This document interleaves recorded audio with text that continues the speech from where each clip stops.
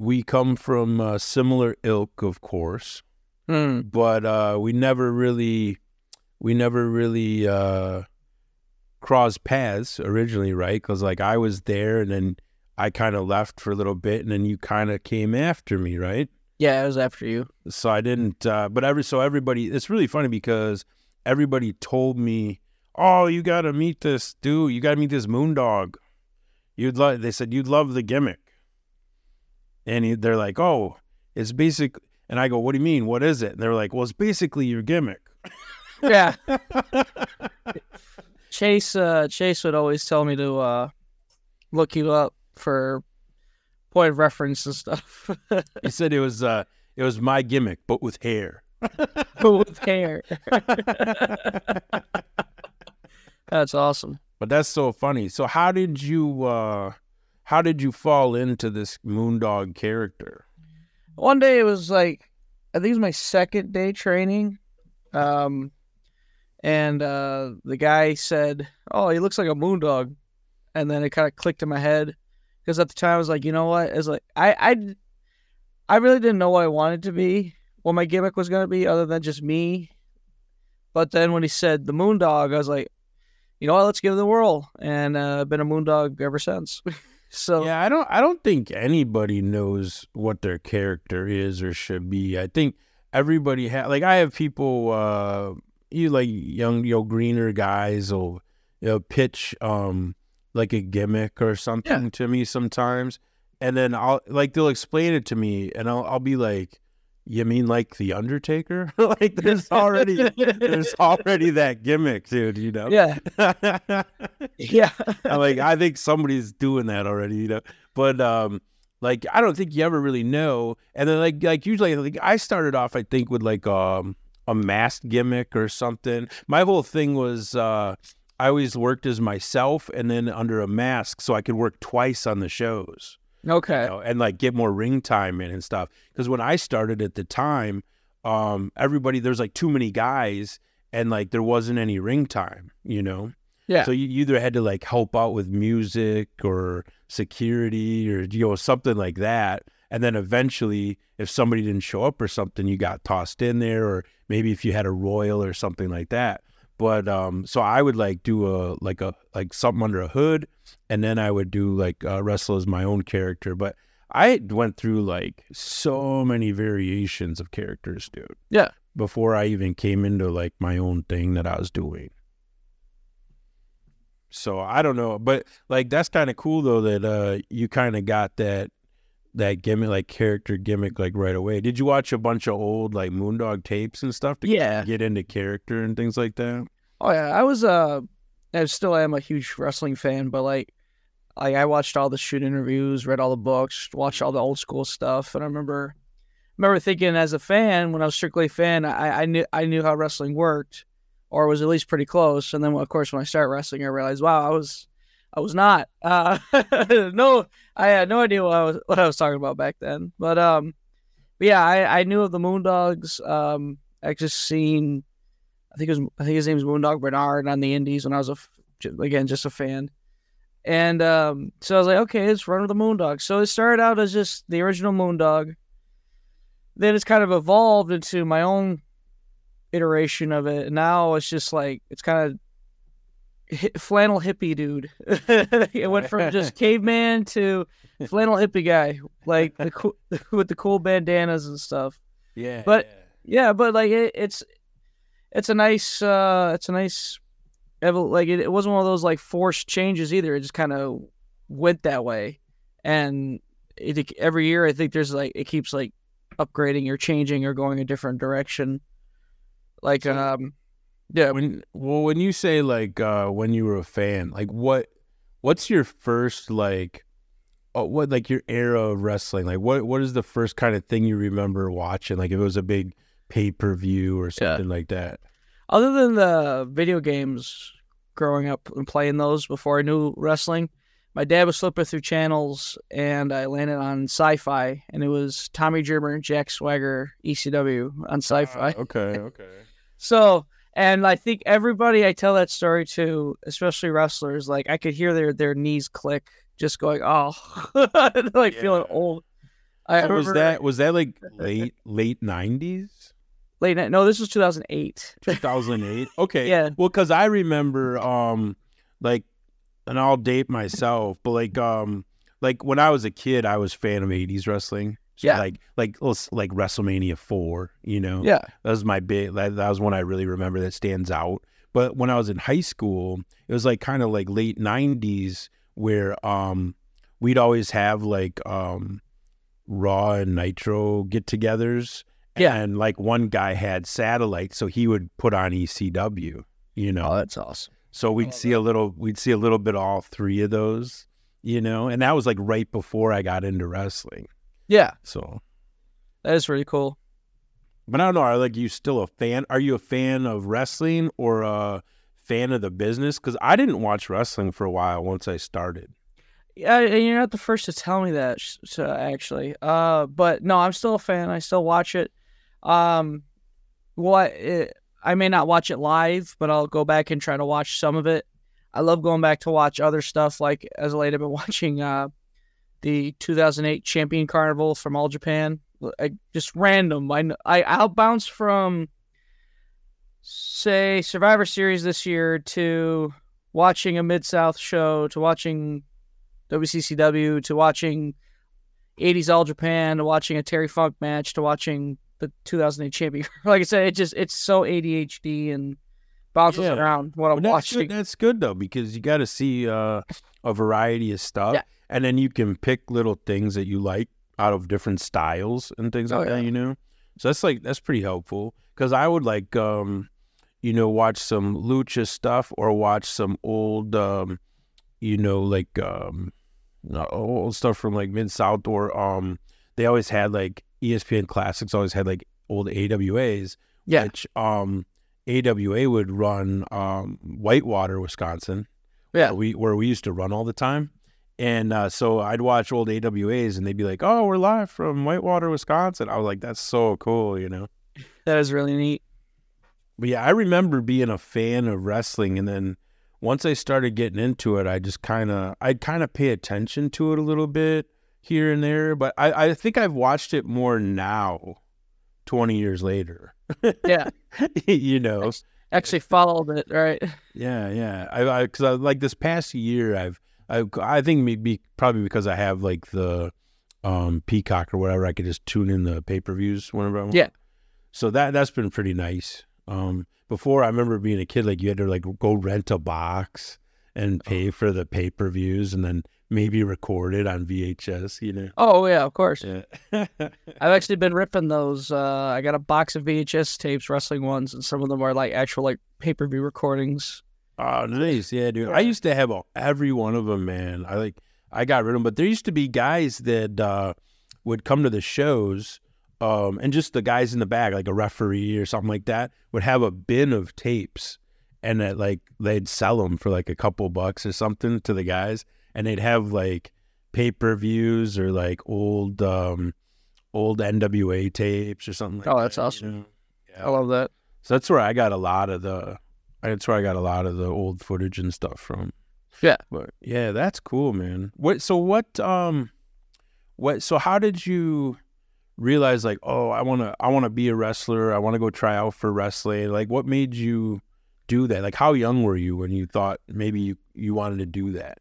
Probably when I first started watching, and I was 10 when I started. But then as I was in when I was in high school, I kind of fell out of it. I was like, yeah, no, I don't want to, I can't do it. Like, there's no way I can do it. So I didn't do it because I had no confidence in myself. So it was COVID when everything was shut down, and when you lose things, you don't lose the ability to do things that you never thought you could actually lose, like going out in general. That was when I realized life was short. I was also like mentally just crushed by that point, just from everything, the world being crazy and everything like that. So I was at that point where it's like, I have to change something. And then the idea popped up, and I would get the ad for the first place I trained at every now and again on Facebook. So my ads targeted you. Yeah. So pretty much. So If it wasn't for Wrestling Andy's ads. I did have something to do with this. Yes. Yes. So I contacted the place, which I was told I was talking to Pete. Yeah. So I pretty much got the information, went there, and I had no athletic background. I was 300 pounds. I didn't do a damn thing physically. So I was blown up instantly, but I kept going. I got a gym membership, and then again, I kept going. I was like, the goal is like, I got to get to my first match, got to the first match. Okay, I got to get through the first year, got through the first year, and it just keeps going up and up and up. And I tell people all the time, I never thought I'd make it this far because I didn't think I'd make it this far. Because, like, again, when you come from no confidence to all of a sudden, I guess, you see you're ranked on these lists. People are tagging you on posts saying, I want to wrestle you, this, that, and the other. It's like, I must be doing something correct. Because it's pretty sweet. Well, dude, I'm telling you, like, wrestling has a way of, it builds your confidence. It's all repetition, and a lot of it is to see if you'll keep coming back. Yes. Because I've seen so many people come in for tryouts and or just come in like a year and just blow out completely. Yeah. Oh yeah. Or usually something happens or some personal situation or family situation or something, and they just blow out. You never see them again. Yeah. They just kind of disappear. But I've seen so many people. But like the people that stick it out, man, are you can tell like it's awesome. I think seeing somebody that's like never been in there before, and then all of a sudden they're like confident, controlling, calling a match in the ring, and like having fun. And it's hard because somebody once told me, they said, a friend of mine said, I don't think I could ever be in front of people like that, especially in a singlet, especially half naked, and I mean, that's way different than getting up and like, because some people are afraid of like public speaking and stuff, it's terrifying. Even me, I've talked in front of people and you're just nervous, but there's something about being a character and in front of a crowd and performing that it's totally different and it makes you feel completely comfortable. That's wild. It's a wild. Isn't that crazy? Isn't that crazy? Yeah. I don't know, but yeah, that's so awesome. So yeah, I did have a hand in that. Yeah, that's really cool. Huh?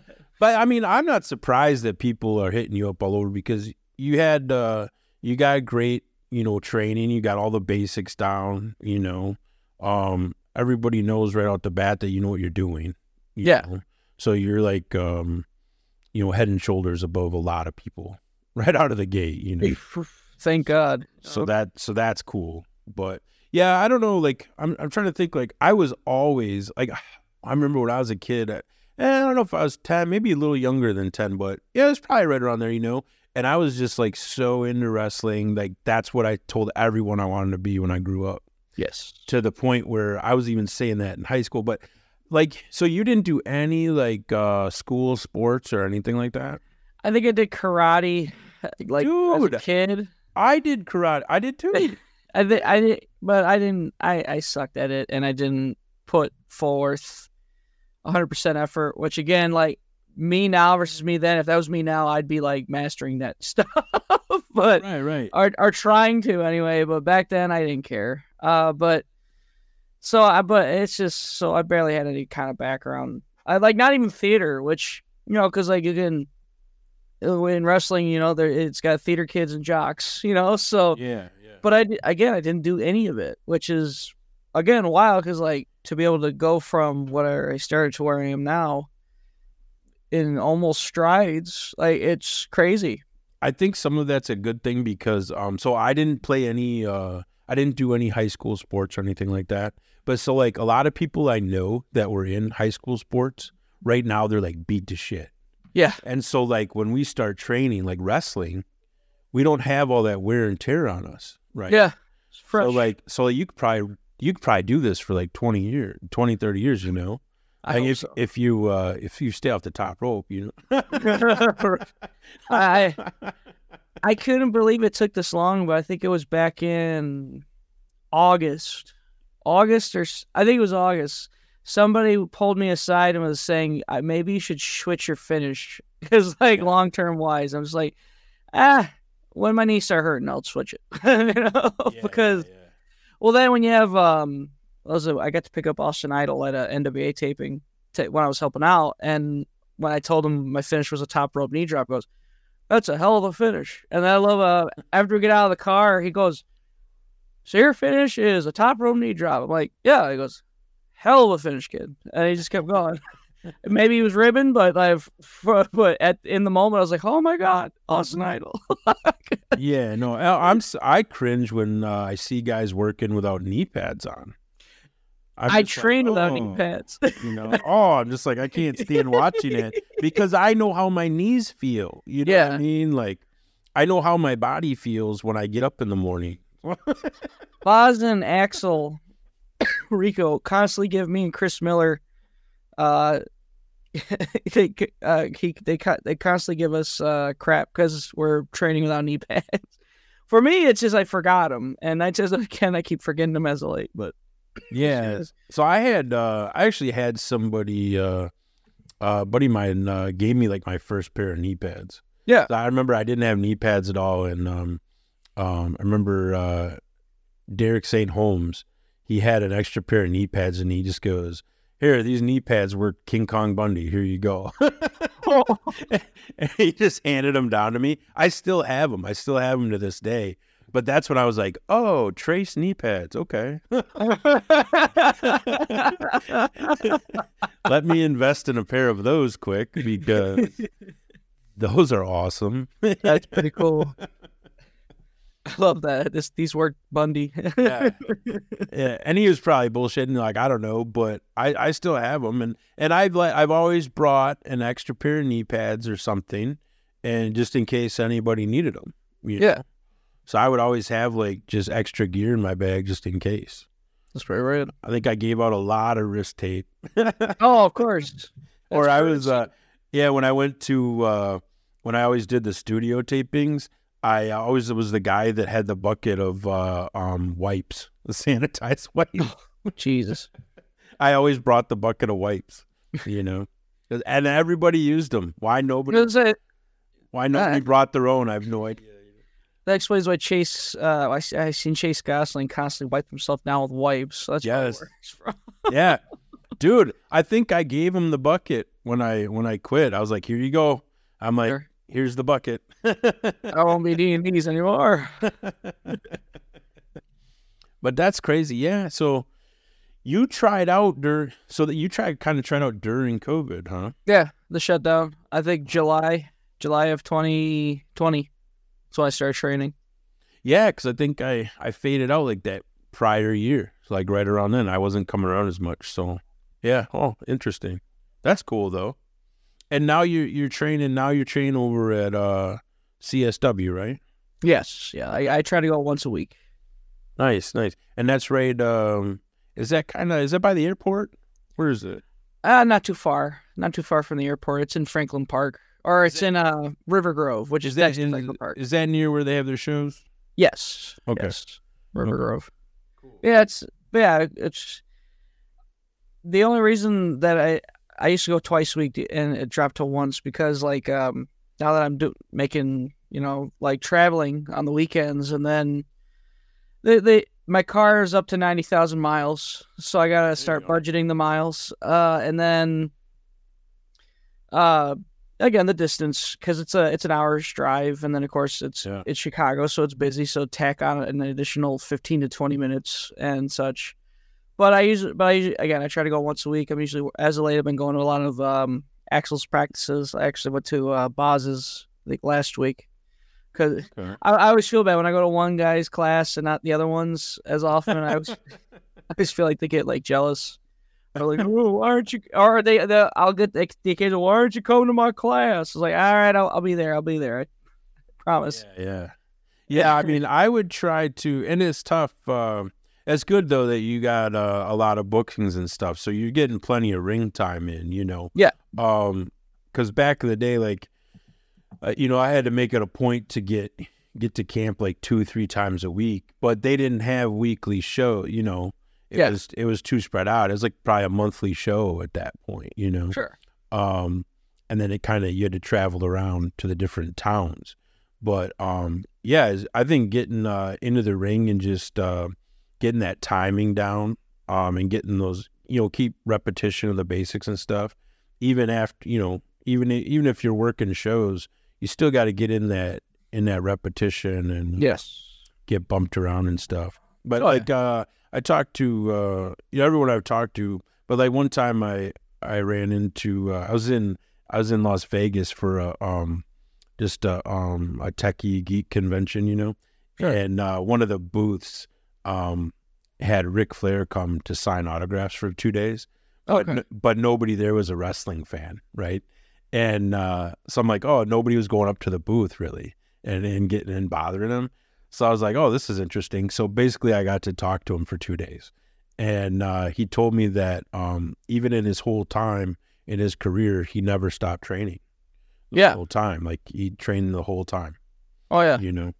So I was like, that's awesome. And like that, like even if that's the mindset you got to have, because some guys don't.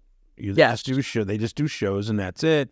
And then you can totally see that they don't train on a regular basis because their timing's off, or things are a little sloppy. Yeah, you can totally tell. But that's good, man. That's good that you're still hitting that, even if it's once a week. I think that's good. Yeah, absolutely. And it was ironic. So this is ironic. So full circle, because I saw that you recently worked with, I think you worked him, Eric Freedom. I didn't work him, but I was at his retirement show. You were at his show. Yeah. I had my first match with him. Yeah. So my very first match with him, which was pretty awesome. But that's crazy that he just retired now. Yeah, it was emotional. Got to see him because they did it where him and Jimmy were having their last POW match. So that was, I pretty much called it like the 2-part retirement match. So first part being in POW, the second part being in UWE up in Cadillac, which both of them were big spectacle street fight brawls. It's pretty wild. And again, because unfortunately Eric got diagnosed with CTE, and it was pretty severe. So he had to hang him up, and he even admitted in his retirement speech, he goes, if this is it, saying, he goes, is this really it? And he goes, maybe. But so like even he was still saying maybe, because like he might, if he can, like, because like we've seen like Christian come back and he had CTE issues. We had a couple of wrestlers with CTE issues, but like he said, if it works out, cool. If not, it's great to have my last match here. Yada yada, that kind of speech. But it's it sucks because like that, he's a friend. I consider him a friend of mine, and to see him, because like he posted some videos of like the tests and all the stuff he does at the hospital for it, and it sucks. You don't want to see your friends in a banged up position. But Eric is a genuinely good guy, and he was the first. He was my Michigan debut for sure, and because he wasn't my first out of state, but like he was my first like big travel. Like, because the first out of state one was somewhere in Indiana, and that was just like 20 minutes outside of Chicago, so it wasn't really much of a big travel. But this one was like 5.5 hours from Rockford, Cadillac is. So yeah. So like I pretty much credit Eric with, again, building the confidence, because I thought to myself, he goes, okay, there's plenty of guys out in Michigan that could have wrestled for him. There's other guys at POW he could have brought in, but he wanted me to come in. So that must be some kind of seal of approval to want me to drive all that way just to do 5 to 10 minutes of work, So I appreciate that for Eric. I'll ever be grateful. Yeah, he was always super cool. Like I remember not only did I have my first match with him, I actually had my first tryout with him. Yeah. And I remember he took me through like some basics and stuff for a while. I remember he had a bunch of guys throw me around. I felt like crap the next day, but I remember him going like, how do you feel? And afterwards, and I was like, I feel all right, and he goes, all right, come back Tuesday. You know, and like I just kept coming back. That's awesome. And I think I probably sucked when I first started. You know. Oh yeah, we all do. but like just you know, just to like they, you know, it's part of it is just keep coming back and repetition and getting the basics down, and he was always pretty good at walking you through all that stuff and making sure you're doing things the right way. And yeah, he was really cool. Yeah, his students are great. Jamie's awesome. Jamie Race, Mike Idle's awesome. Scott Jay Scott is like currently like I think like his most recent project, and Scott's awesome. Scott's so fun, and you could tell too because like after every match he's like, if you're about to tell him what he can work on, he's instantly like listening to you. He's like, yeah, tell me, and so like I think Scott's gonna go far hopefully because like he's a super cool guy and I want him to go far. Yeah, cool. And they're in like the Michigan area. Yeah, the Freedom Foundry, I believe the school is called. Okay, cool. Yeah, so what, so you're kind of working, you're going all over the place, and you started going out of state, right? You're doing I saw you got a license. Yeah. You got a license somewhere. For Missouri. The Missouri, I know Missouri, Kentucky, and maybe Kansas. There's a couple places that still have an athletic commission for pro wrestling, so I pretty much had to go through the process of getting it, which all they need is pretty much you print out a form off their website, you and your doctor fill it out after a physical, send in blood work, make sure you don't have HIV and hepatitis and all that, and then a check for $40 and you're good. There's your license. So I got reached out from a promotion, and they're like, hey, doing anything this day? Also, are you licensed in Missouri? Would you be willing to get one if you're not? And I was like, yeah, sure, I'll go through the process. And of course, me being me, I didn't print out the form. I got the wrong blood test done. I just got the general blood test. All they need is like the HIV and hepatitis blood test. So I just had everything all mixed up. And it just turned out to be easier to just, once I had everything all fixed, I just printed out the form, or I sent the digital copy to my doctor to fill out, and then they said, all right, come by the office, pick it up. And then it was just easy to pack it all up in an envelope with a check for $40 and just ship it off to the office. And I was wondering, I was like, when am I going to get this license? Because like this dude's been waiting on me to get this license, and I didn't realize I was sitting on it for 2 weeks. I already had it. I was licensed, but like I just got the physical one today. But so to actually be licensed, which funny story, the other day, promoter hits me up and goes, can you send me your license number again? And as I'm digging for it, I'm like, yeah, okay. I find it, and then I go back and I see he's messaged me, said, the commission says you don't have a license. I was like, I do. And then he said, there's no license for Greg Murray. And then I said, and then Andy already knows where this is going. I said, that's because it's under my real name. And your shoot name. Yeah. He left me on red. So I gave him a half hour because I figured he's probably talking to them. But I was waiting for him to be like, okay, we're cool now. But after a half hour, I was about to lose my mind. I'm like, oh my God, am I going to be able to wrestle or not? So when I asked, is everything cool? He goes, yeah, everything's fine now. I'm like, okay, thank God. Like, is this guy seriously typing in Moondog right No, now? he must. He messaged me on my Greg Murray Facebook page, so he must have probably thought that was my real name. But he never did. The conversation of my real name never came up, so I can imagine the easy mistake. But it's just funny. I'm like, oh, thank God. You know what's crazy about that is like back in the day, like we didn't know anybody's real name. Yeah, like, I imagine. You just knew people's gimmick, like their gimmick name, and like then you'd lose touch with guys. And like now, what's crazy is now I see them like their actual like shoot name will pop up on like Facebook or something like that. Not everybody has accounts either, but once in a while you'll see a guy pop up, and you'll only notice them by their profile picture.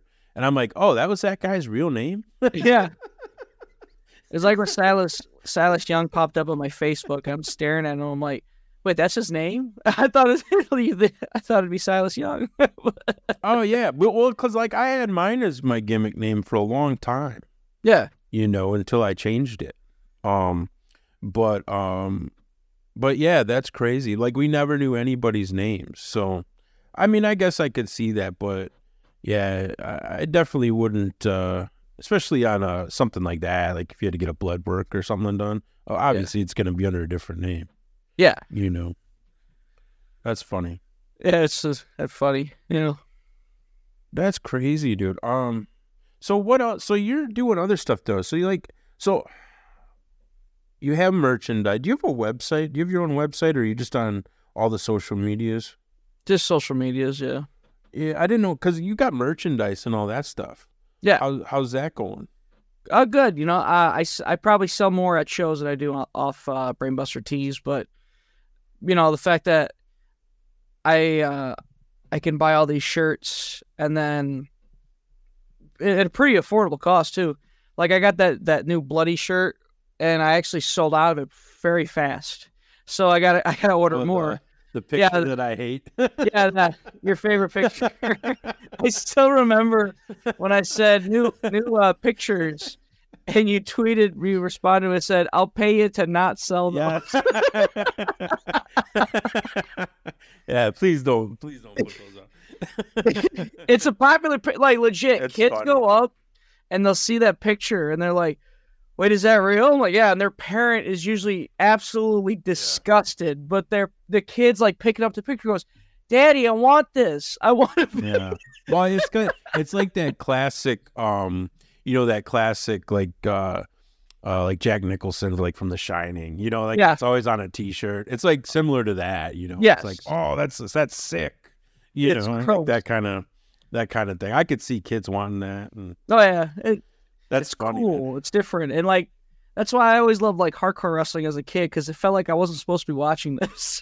Yeah. But so I guess I don't pay much attention. Like, are guys like, so I used to buy, like when I did merch, when I was working, when I first started, I used to have a bin of just T-shirts and sweatshirts and stuff, and I'd try to go sell them. Yeah. But like now it's so much easier just to have a store online. Yes. Are you doing a little bit of both, or just keeping like a low, just a small quantity for shows and stuff? Or I usually get 5 of each size, and sell. And once I sell out of those, buy another.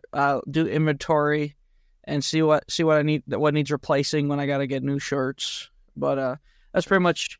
And again, Brainbuster Tees, you could when they do their bulk orders, they are very reasonable. Like I think for $250, I think I got like 25 shirts.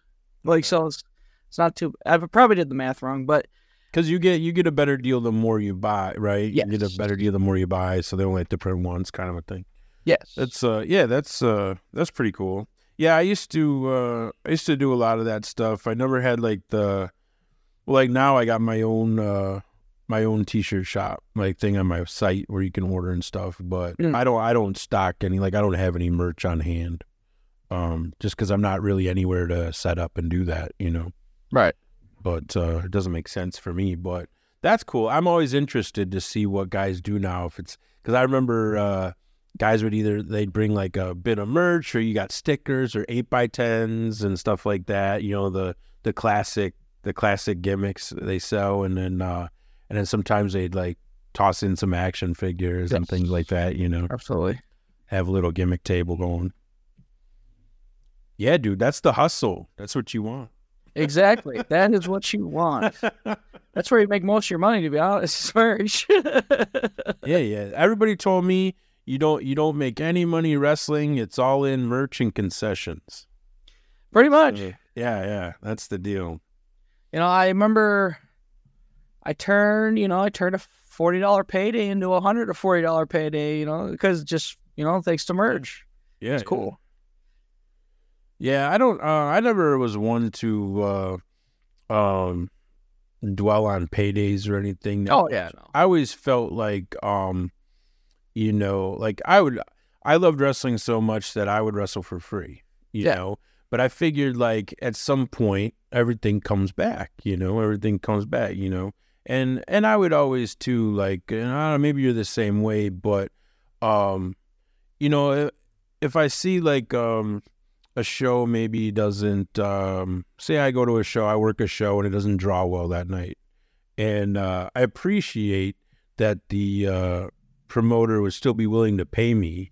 Yeah, but sometimes it's just like, dude, just put it back into the show. You know what I mean? Like it's not that big a deal. Like we'll just get it next time. You know what I mean? There was a like I want to keep having more shows. There was a tribute show somebody did. I didn't know the guy, but when they were collecting donations, I just got my envelope. I didn't even open it, and I went to give him the envelope, and the guy said, "No." I was like, "What do you mean? Is this taking?" He goes, "No, I'm not taking your payday." I'm like, "Well, I don't care." Like that. The whole if I didn't want to open it, and get tempted to keep it, so I was like, "Nah, I'll just give him it." He told me to keep it. I was like, "Fine." But no, I've worked free plenty of times, and got no issues doing it, no qualms, especially if it's like close by, or like I like the promoter, I really like the promotion, but like, you know, for the most part, I do like to, you know, have at least gas money or at least McDonald's after the fact. Give me money for something, you know. But yeah. Well, and it just feels right, you know. Yeah. It does. It's nice. It's nice to get something. I've always been to the point where it's like, okay, well, you see how the show does, and you know, everybody leaves with something, but if we do better, everybody leaves with more. You know what I mean? Yeah. So it's like that's kind of always the philosophy that I had with wrestling. Like, how can we make it to where everybody gets more? You know what I mean? Yeah. Like, let's build it up to that. So that's always what I try to. That's always what I try to look out for. I think a lot of people forget that I actually was a worker up until a few years ago. You know, I think now people are like, "Oh, that's the booker or that's the promoter guy." Like, no, dude. Like, I came exactly from where you came from. Right? Yeah. Like, I get it. You know, been where you're at. You know, some of the best promoters I've worked with are former wrestlers. So yeah, well, because they get it, dude. You know. Yeah. Like, yeah, it sucks buying new wrestling boots and gear, and that stuff costs money. Like, I swear we put more into our gimmicks than we get back. You know what I mean? Probably. Oh, yeah. For sure. Like 9 times out of 10. Yeah. Dude, I don't know about you, but I still have my original. I always had the same pair of wrestling boots. Yeah. Like, I had them resoled. Like, I got a good pair, but I had the soles redone and things like that, like a little bit of like padding added again after the fact, but I still have the original pair. And at the time, that was like, it was a big deal. Like, that was like a $300 investment into a pair of boots. Yeah. You know, I got mine from a place called Stagecoach. I don't even know if they're still around, but at the time that was kind of like the high end, like, oh, you can just get cheaper high spots boots, you know, for like half the price. And I'm like, well, I kind of want them to last for a while. Yeah. My boots are high spots boots. I've had them since my first match, and they're being held together by duct tape and glue. So yeah, but that's, you know, I could see that. But yeah, I had mine like redone a couple. I found like a local shoe guy or something that repaired mine, you know, and for pretty cheap. It wasn't that expensive. But yeah, they've lasted all that time. You know, I could still wear them today. I could still go out and work in them today. You know, that's awesome. I remember I bought those boots, and I bought like 6 pairs of laces, and I still have 4 pairs of laces. Okay. You know, so if anybody out there needs a pair of laces for their boots, let me know. You know, that's your guy right there. Because I got a couple extra pairs. I don't know. So where do you get your gear made at a special place or anything like that? I always see, are you one of these guys that makes gear? Do you make your own gear, or do you? Pretty much. I'm always jealous of these people that can make outfits. Yes, I know a couple of them, but no, pretty much all my gear is just, you know, like like stuff off Amazon or like the Goodwills, stuff like that. I do plan on getting actual gear, hopefully sometime next year. What's actual gear? I mean, you're wearing gear now. I guess, yeah. That's your gimmick. True. But I guess like tights, singlets, something like that. But at the same time, though, like what I've been wearing has been working. So no one's complained about it. But I don't know. I just someday to get actual gear that's specifically made for me that's pretty cool. But for now, what I've been wearing has been fine. So, and of course, like circling back to the Missouri thing, the guy actually asked if I could rock the old school Moondog look. I was like, yeah, sure. And I was looking around and I realized I don't have any blue jeans anymore because I went to those pink jeans, the cheetah print tights, I got a pair of like black jeggings and they've been awesome. So I had to dig through my drawers and I finally found like an old pair of blue jeans. I was like, all right, perfect. And they were cool. Like they're that old light blue, like baby powder blue kind of color. So I was like, okay, this actually works. And thankfully they're stretchy because nothing sucks more than when I buy a bunch of pairs of pants and I can't use like half of them because there's no leg room in them. But dude, that's what you should do is just strictly anything you wear for your gimmick has to be thrift store vintage. Yeah. Something. Maybe you buy wrestling boots and that's it. But everything else, vintage. Yeah, vintage, Yeah. It works, Because it's different. You have to be different. You know what I mean? You get that's the thing. A lot of guys, especially when they're first starting out, they don't stand out, right? They don't make themselves look different than everybody else. Right. Where I think you've done a really good job of that. Yeah. To where you're a character. You know what I mean? You actually have a character that the fans can resonate with. Where a lot of guys, they might do some cool moves and stuff, but they're not getting that personality over. Yeah, with the people. You got to connect with people. Like they could, right? Yeah. That was an advantage I had too when I first started wrestling. Was I was able to get people into it. Because again, when I was brand new, I knew nothing. So it carried me along through whatever woes I had in those early matches. But yeah, the character is so important. I think people really sometimes throw it away for more athleticism, which is cool and fun. But again, the character is kind of what helps you stand out. That's something I learned, and I think that's what's got me so far was just the character stuff, Yeah. I mean, people still message me because of it. Yeah. To this day. It's crazy. The things that I don't even think about. You know what I mean? Yeah. I was I have people come up to me now oh, I remember when you did this back in the day or back in, and I'm like, you remember that? It's I don't remember that. I'm awesome. I'm pretty sure I said that, but yeah, cool. That's the best part. You're like, tell me the story, and I'm like, I don't remember this, but it definitely happened. I bet you it happened. But yeah, I remember we'd always even get fans involved, to be part of the show or part of the match, even a little bit, nothing crazy, but they have to have involvement in what you're doing. Yeah. That's how they get invested in it, But yeah, I think you do a pretty good job of that, and people resonate with that character. I would just keep doing what you're doing, for sure. Just keep improving. That's the other thing. Did you ever, so back in the day, even when you were a kid watching wrestling or growing up, I vividly remember myself that I would always pretend to be hurt.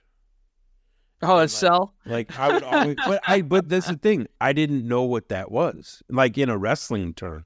Okay. But as a kid, I would always with blood capsules. I'd always try to. Oh, yeah. I just probably.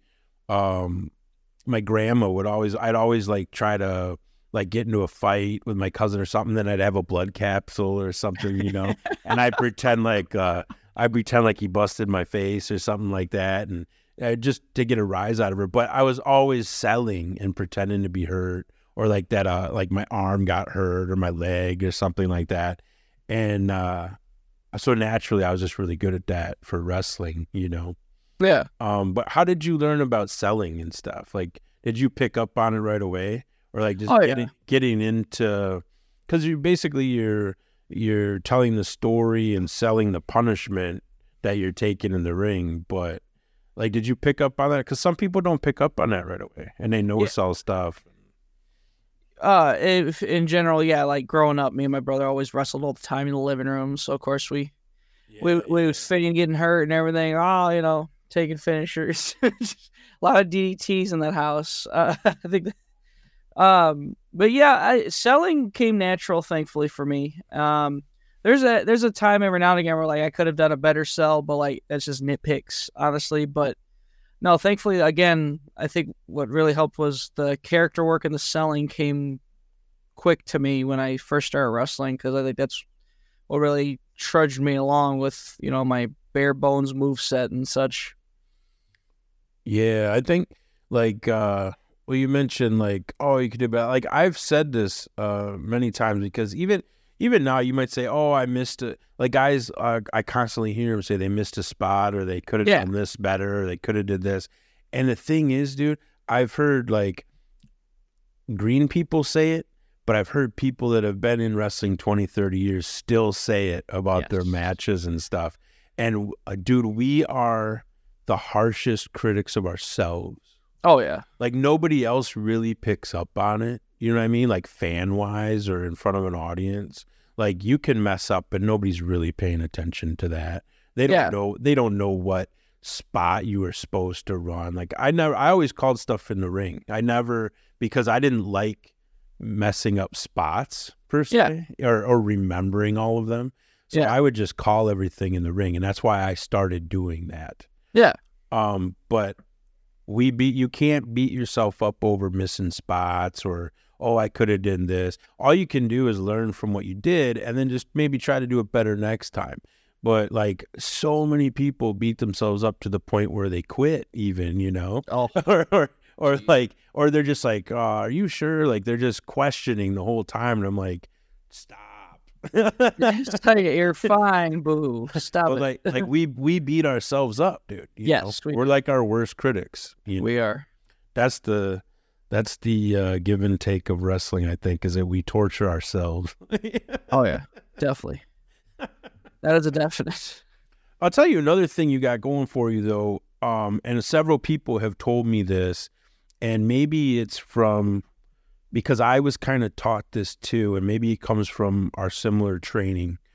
But a lot of people have told me, because I don't spend a lot of time in the back, but a lot of people told me that you're one of the few people that are constantly, asking questions. Yes. And also watching all the matches. Yes. Is that something you learned early on and picked up on that, or is it just something you generally do? Yeah, I think a little bit of both, but definitely, especially when I first started, I was watching everybody wrestle just so I could figure it out, pick up on match formulas and stuff like that, and watch other people sell. Now I remember at first it felt like work, but work I had to do. But like now I watch wrestling and I enjoy it. Like I can be both a fan and also the guy who goes, oh, I like that, write that down, or like, oh, I like that, or then maybe ask him later, hey, what's this, what's that, and then talking to like names that are brought in, trying to get in their head about like, oh, how do you view wrestling, that sort of deal. Like I actually got to talk to the Warlord not too long ago at Second, and it was cool. And I'm like, I was like, hey, how do you view wrestling? And 9 times out of 10, everybody's like take on match theory is going to be the same answer, but like everybody has their own way of saying it. Like there's just unique ways of how they explain it and such. And again, it's usually the same answer, but it's nice to talk. So like to ask Warlord that question, ask him, and then ask was like, well, how are you still, wrestling every now and again? And, explaining goes, oh yeah, after a while you gotta, adjust how you work out because your joints, this, that, and the other. Also, again, like basic stuff, but like I could tell because, growing up, you've always heard the stories of like horror stories of vets being mean or something like that, or just being jerks. Yeah. But like, so far, I've only had one case where that happened, but like, even then, it wasn't even that bad. It was just like they kind of like blew me off. I was like, okay, whatever, cool. Was it me? No, it was not you. It was not like, you. I've only had one case of that, asshole.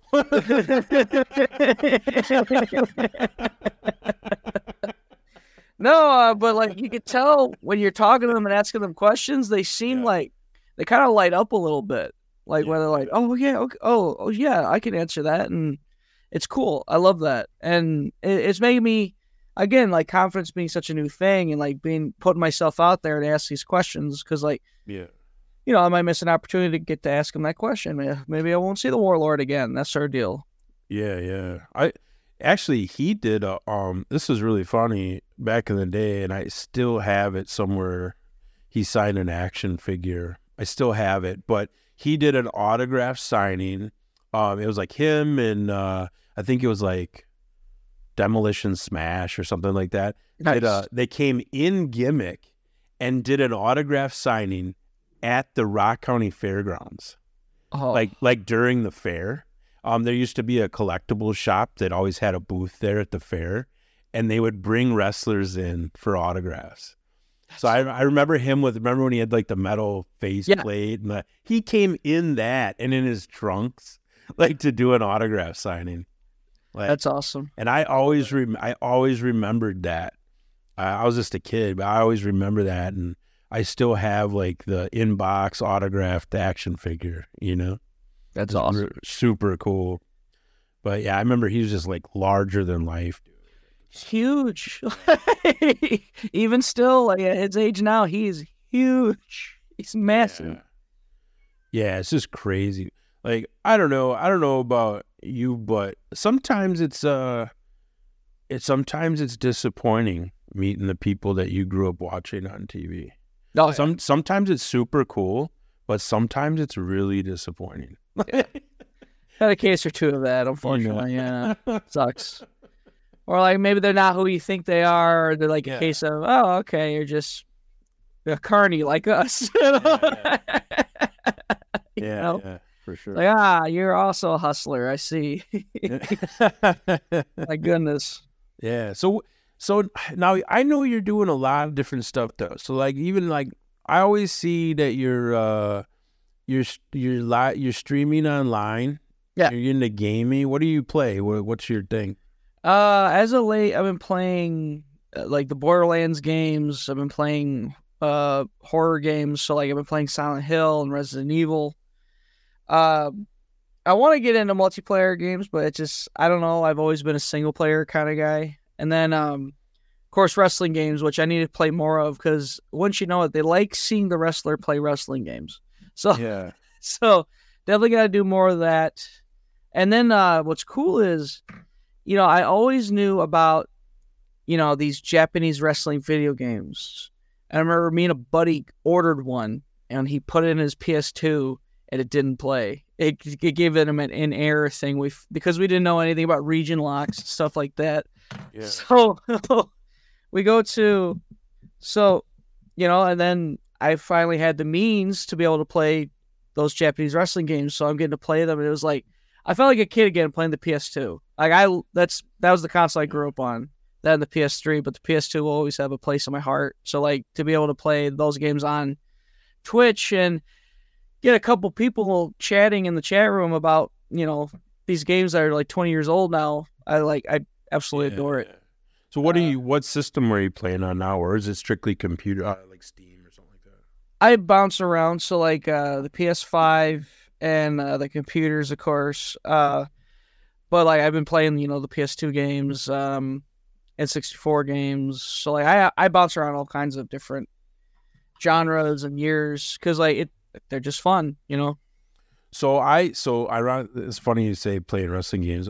So I actually, for a while, on Twitch, with some guys, I'd play the WWE, like the 2K. Yeah. But we'd play the manager mode. Okay. So basically, we're just booking shows. Okay. And then seeing how our brand does, like you make money. Like we're not actually playing the matches. We're just simulating the matches, but booking the cards and stuff. It sounds horrible. I don't know who would want to watch that. It sounds boring as hell, but it was so fun. Yes. And there's so much fun, dude. There is an audience for it, believe it or not. Yeah, people would pop in and chat with us and stuff, dude. It was fun. Yeah, I love it. Like wrestling has the most nerdiest of people, but like, and I am one of those nerdiest of people, and stuff like that's fun. And like, especially if like the people doing it and playing it have such fun personalities as is, it makes it so much better. Like I love New Legacy Inc. on YouTube.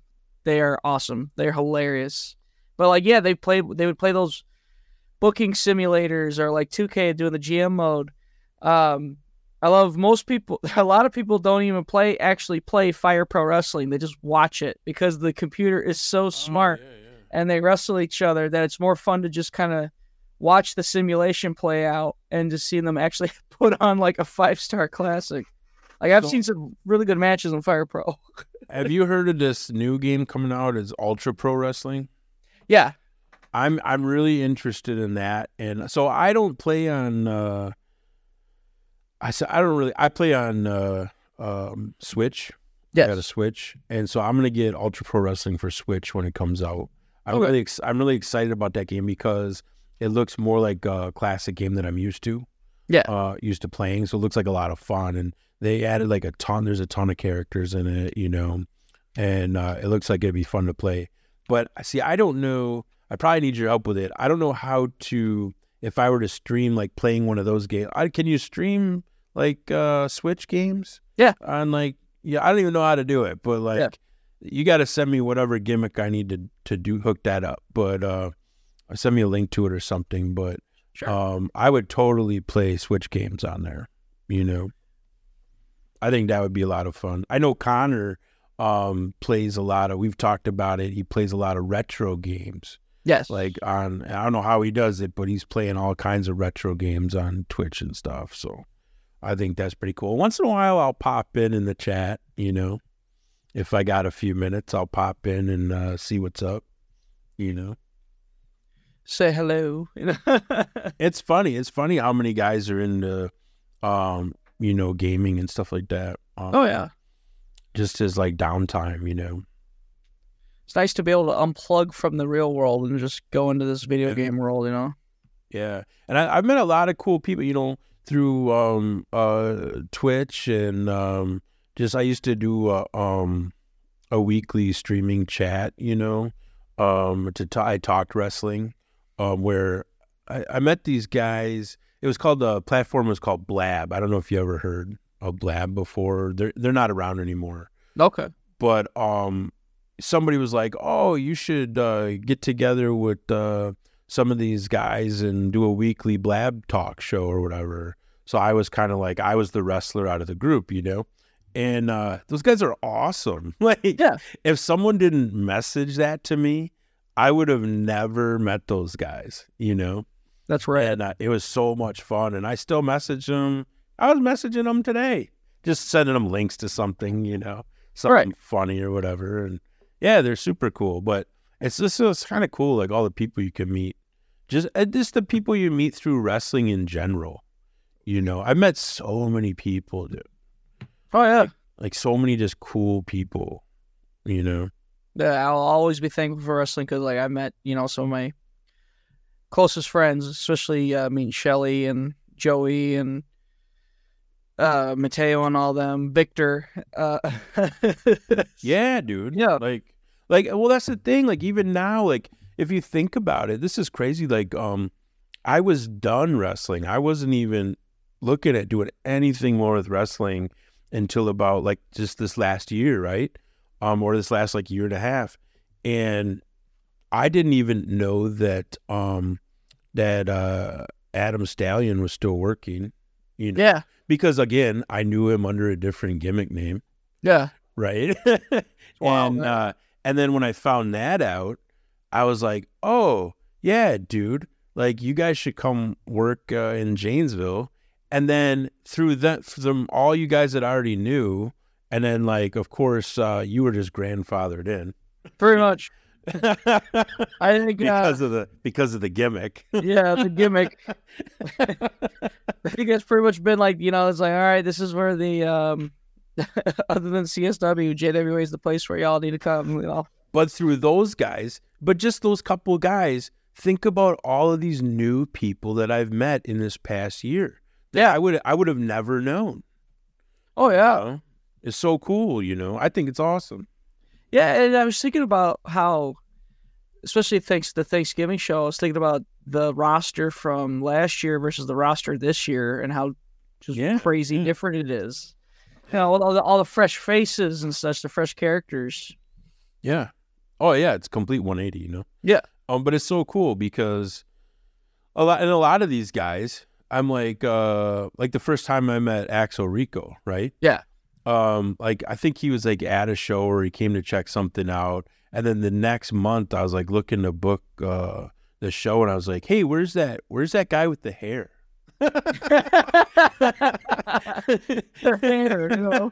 And like that's how he got booked, and like I love that guy, like he's so much fun, and like that I could say that about a story like that about everybody, even like through Stallion, like the Zetas started sneaking around, and then and it's like guys kept trickling in, and like I met all these guys, and some of the guys I'm like, oh wait, what? Like some of these guys have been working for some of the guys who have worked for like legit like 5 or 10 years. I'm like, where have you been? Like, how do I not know about you? You know what I mean? Like, or I see him work, and I'm like, why didn't I know you like 13 years ago? This is ridiculous. Right? Like, could have been great. I'm like, think all the matches we could have had, you guys. Oh man, it's a damn shame, right? And that's what I love is, and even through that is like, having guys from all different promotions. Yeah. Cause I'll see certain guys online. I'm like, cool. I'll see a guy's gimmick, or I'll see some moves he can do or something. Or like, I'm really good at like pairing guys together, of like matchmaking. Yeah. I'm like, I'd really like to see that guy work like you or like one of the other, and just to like be able to make that happen is so much fun. Yeah, it's a cool thing, right? And then it gets guys out of their comfort zone a little bit too, Because I think a lot of guys just stick with their core groups and they don't intermingle that much. And then some guys do. Some guys go to all the different shows, Oh yeah. I love too because like JWA is one of those places that actually gives us like time. Like I think my average match length with JWA is usually 10 to 15 because while like other places, like literally I drove up to Michigan a few weeks ago. Again, 5.5 hour drive. I come up, hey, what do you need? What do you need from me today? And he's like, you and him, we just need 5 to 7. And I'm just like, cool. Meanwhile, I go up to Andy, I'm like, what are you thinking, Andy? 10, 15? He goes, if you can go 20. I'm like, all right.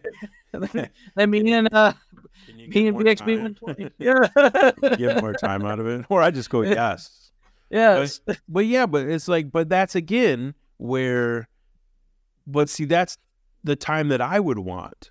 You know what I mean? Like that's, if I was working, it's like, hey, could you go out and do 20? Or hey, we need a little more time. Can you do 30? You know what I mean? Yeah. And I'm like, yeah, dude, I want time. Of course, So like I give a lot of people a lot of leeway to not only have longer matches, but that's how you get to experiment with your character and learn how to work and not just go through spots, and you learn how to kill time and work the crowd, and that's how you get better. You know what I mean? Like if you go to somewhere and they just want you to do like a 2-minute squash or something, like what are you gonna get out of that? What are you gonna learn at the end of the day? You know what I mean?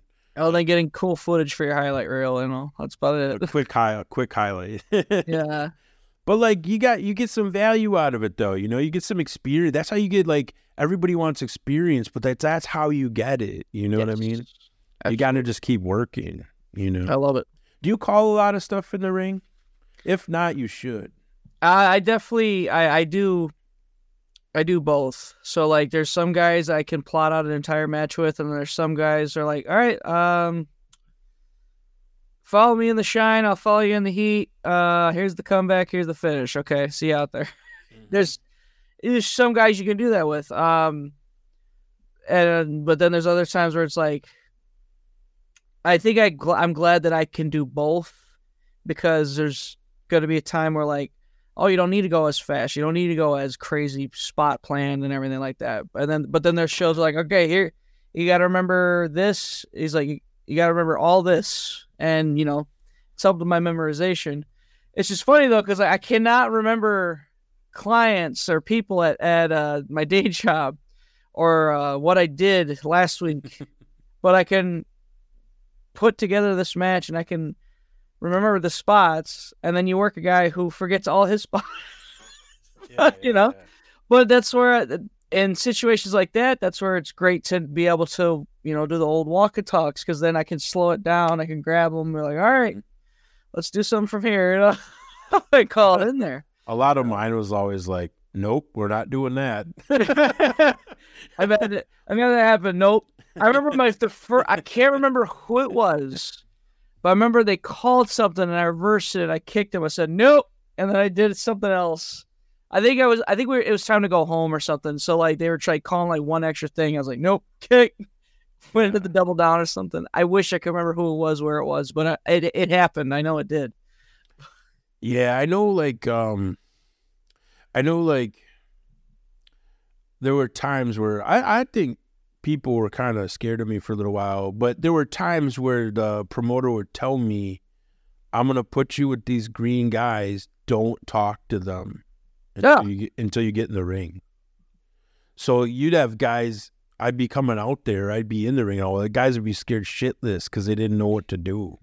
You know what I mean? Expect, yeah. But that's how they got experience learning. Yes. So, but to me, it was a lot of fun because I was helping guys along. But I don't know. I could see some people taking that the wrong way.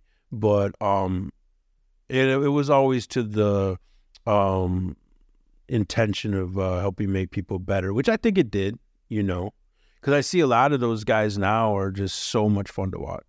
Yes. And I see them calling. When I see people that I knew all they did was call spots, but now they're going out to kill time and they let loose and they have fun and they're calling stuff in the ring. I'm like, yeah, dude, I knew I knew they could do that, Yes, absolutely. But you just got to put that time in. Like I didn't start off that way. You got to put that time in and learn that and mess up a ton of times, until you get comfortable enough to be able to do that, Yes. So sometimes you got to fail to learn, It's what it's all about. It's what it's all about, So what else? Like, so you're doing video game. You've been I've seen I follow your social medias. I notice you've been thirst trapping a little bit. I need to do more.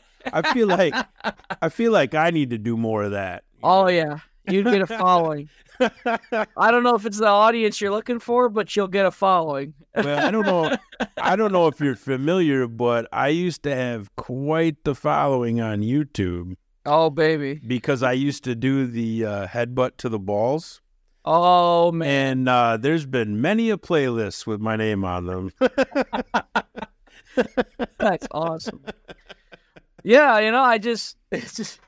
I post those pictures, one, because like I like to think that if I go back 3 months later and see, I like to hopefully see like some kind of change in body type, but sure. But it's also mostly because it gets likes because people are horny online, so it's intentional. I always hated pictures of myself. I don't even think I could watch I don't even like watching my own matches. sometimes I'll see a little clips here and there, but I was just like, no, I did that.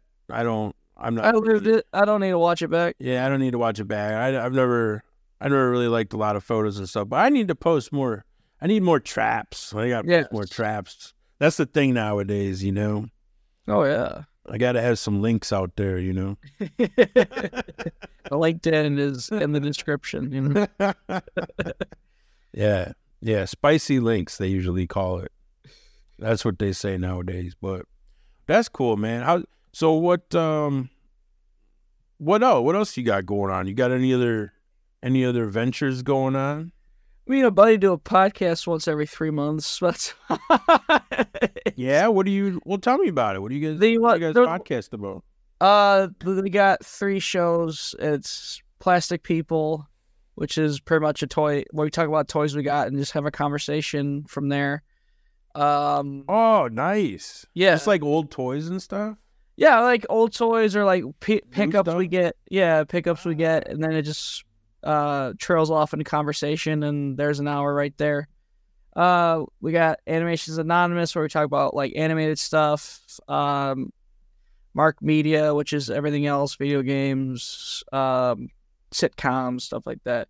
That's the plan anyway. But again, like we'll get on a good track of recording stuff, and then it just falls off a cliff. It's like, dude, I tell you, man, it's hard because so my buddy Chad and I, we had a podcast that we did for like 7 years or something. We even turned it into a local radio show for a little bit. But we had like hundreds of episodes, and we met we tried to meet like every Thursday night, right? Like clockwork, and do this show, and we met so many awesome people and had so many fun. Like we had comedians on, we had musicians on, like all kinds of cool people, right? Yeah. And got to meet so many cool people. But at some point, like just life gets in the way, dude, you know? Like everybody gets busy or your life's change. But I think now you can just pick up and podcast whenever you want. Yeah. And like you're right back there, you know? So you got 3 different podcasts? You'll have to send me the links. Yeah, it's all on Shell Shark Network on your favorite listening apps. Nice. Same title as the Twitch channel and the YouTube channel, you know. Nice. Because like that's where all the outside of wrestling, video gaming, and podcasting happens. Yeah, for sure. Yeah, it's so easy to just like create something now, and I mean, I guess it's better if you do have like that repetition or like that weekly cadence or whatever it is, monthly cadence. But nowadays it's like you could just record something whenever you feel like it and just share it out, you know. Yep. And people can choose to listen to it or don't. But I think that's super cool. I think it's super cool that you're even trying all those different things. You know what I mean? Yeah. It's like a lot of people aren't doing that, you know. Yeah. Just, you know, stuff to do, trying to stay out of trouble, as much trouble as I can, you know. But dude, you'd be impressed by, I still have all my old action figures and stuff in a box from when I was a kid. Like anywhere from like those old, I don't know if you've probably seen them, the old LGN rubber big wrestling figures from like the 80s, you know? Yeah, I got a Randy Savage. Yeah, dude, that's a good one. That's a good one. But mine are like all like, I wrestled with them, man. Oh yeah, they're like, all chips. I had the ring, the wrestling ring, and it's just like the middle of the ring is just the base. It's just cracked, like it's gone. Like I had to throw it out, but I still have the original steel cage for that. Oh, that's awesome. For that ring. Like I still have it, like in mint condition, you know. And but I had all those old wrestling figures and some of the figures from like the 90s, but any of that stuff, I'm into all that stuff, like He-Man, G.I. Joe, like Transformers, like all that stuff, dude. I got a ton of that stuff still. I never got rid of it. Like that's awesome. Yeah. But I was one time I was in Las Vegas and they had one of those like, you know, those like vintage toy shops where they have all the old toys they're selling. And just walking in there was like, oh, I used to have all that stuff, you know. Like just to see it again, you know, or going to any of those Comic-Cons or anything like that, like just to see the old stuff and even the old video games. I think I've always been like fascinated with that stuff. Yeah, just trip down memory lane anytime you head up these stores and such. Yeah, it's so crazy. I just think that's cool that like now there's like a resurgence, like there's a market for it now, even like collectibles in general, like sports cards and stuff like that. Oh yeah, There's like it's just coming back. Like there's like that Whatnot app or whatever, that shutdown really accelerated like collecting. It was insane. Oh, I always see video. Like anytime you go on like any of these like Instagram, TikTok, any of that stuff, there's always people breaking open a box of cards or something, Yes. or they're live streaming that. I have no idea why. They're probably selling them. I don't know, but they're doing it. I think it's cool. Yeah. Because I used to do that when I was a kid. I opened a bunch of TNA trading cards not too long ago. It just kind of had a whole. Kept the ones I wanted and such. I think I got like a pile of them somewhere still. But it was just, there's something about opening a pack of cards or opening a toy that's just like, this wave of serotonin hits. Oh, dude, I still got sets of old wrestling sets of cards and stuff, Yeah. Like I remember collecting like complete sets of stuff, and I don't know, I got them all in binders or something somewhere, Or I got big into autographs for a while. Yeah. So I got a bunch of 8x10s and stuff, and I've always just had so much fun with. I've always been into collectibles and stuff. So yeah, that's awesome, man. Comic books? Are you into comic books too, or no? I've been reading the latest Beast Wars series, which has been so much fun. I gotta get back into it because I think I got like the year-end issue or whatever. That's where I left off on. But yeah, I've been loving that comic series. I like graphic novels. I read it was the one the Court of Owls, both those graphic novels. And then I read the Death of the Family, the one where the Joker stapled his face back on. Yeah, it's a messed up comic, but it's so good. Like it was genuinely really cool. And but that's about, other than the comics, like I used to collect the DVDs, but I've since turned those into digital, just for sake of room and everything. I collect the action figures. I used to collect video games too. I still like getting physical copies of games because I just, they're mine. I want. Yeah. So I recently, like in the last, I'd say year or something, I got the Switch, Yeah. And I have not bought, I've downloaded all the games. Yes. I haven't bought one physical game, but I know, and I've heard this, and I've seen plenty of YouTube videos and stuff where a lot of people are still into the physical game, the cartridges and stuff, Oh, yeah. And I'm not sure why that is. Do they load faster? Or like, I don't know what it is. Like, what's better? Like, what do you think like loads faster on the system? Just having a cartridge or not, or just having it straight downloaded on your system? I've never noticed a difference in load up, but like obviously, like when I'm in a pinch, God, it's great to be able to just download it straight off the store.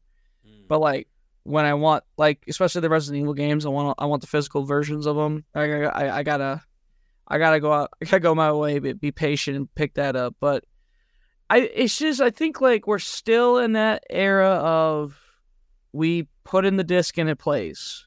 Like when they introduced the PS5 and the Xbox, the new one, they had the digital versions and they had the disc versions. And you can get the digital versions for a very reasonable price because no one really wants them. They still want the disc version.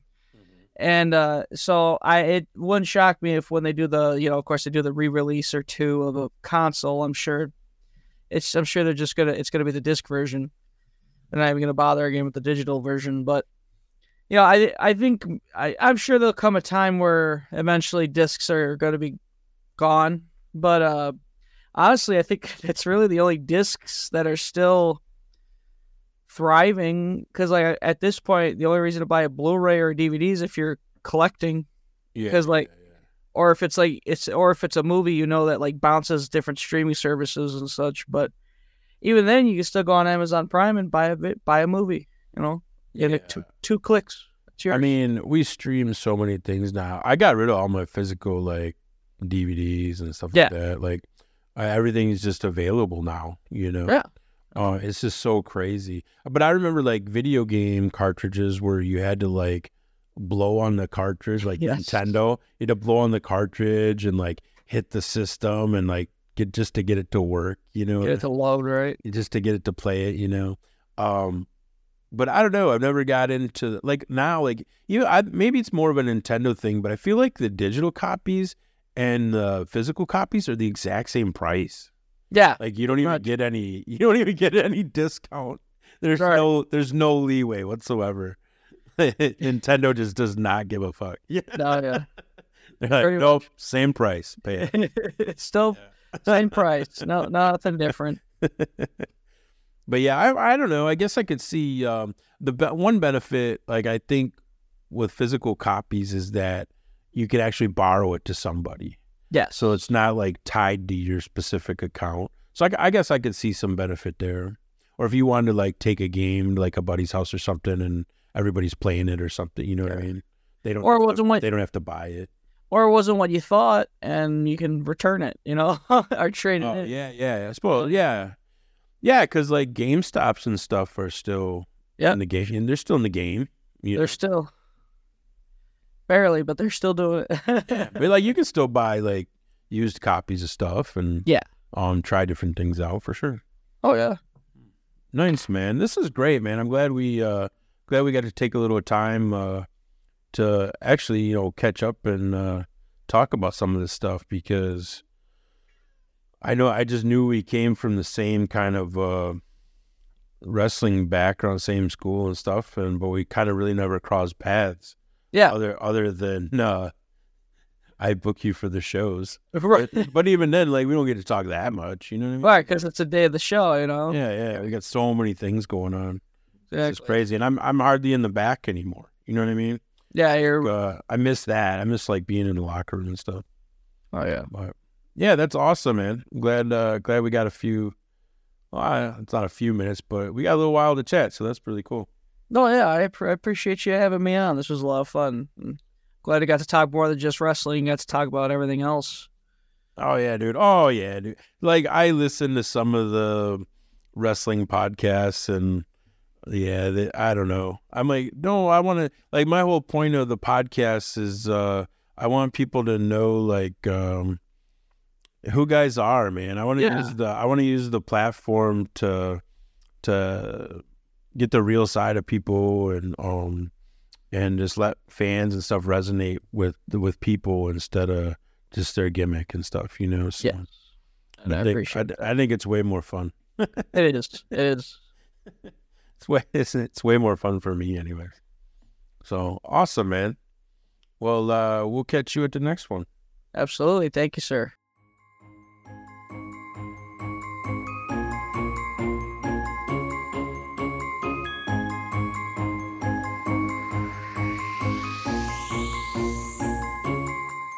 Sleigh bells ringing, diamonds blinging, carols singing, favorite season. Sleigh bells ringing, diamonds blinging, carols singing, favorite season.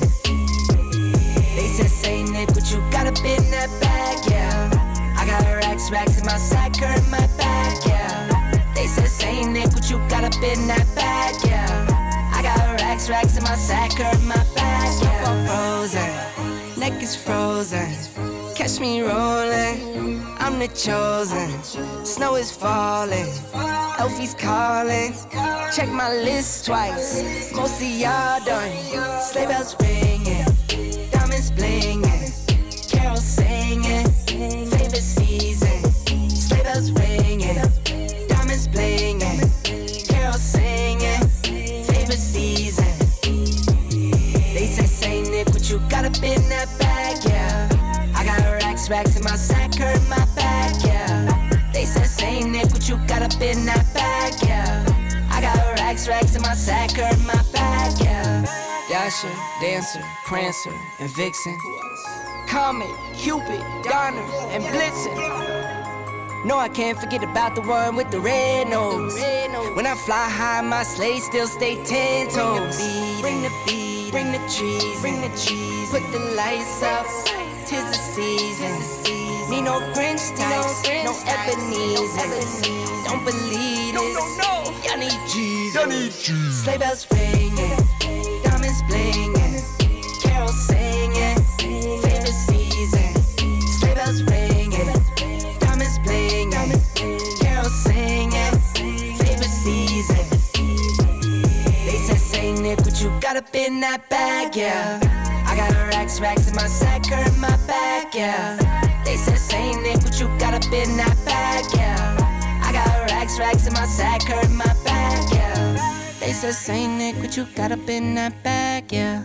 I got racks in my sack or in my bag, yeah. They said, Saint Nick, what you got up in that bag? I got racks in my sack or in my bag. Merry Christmas, everybody.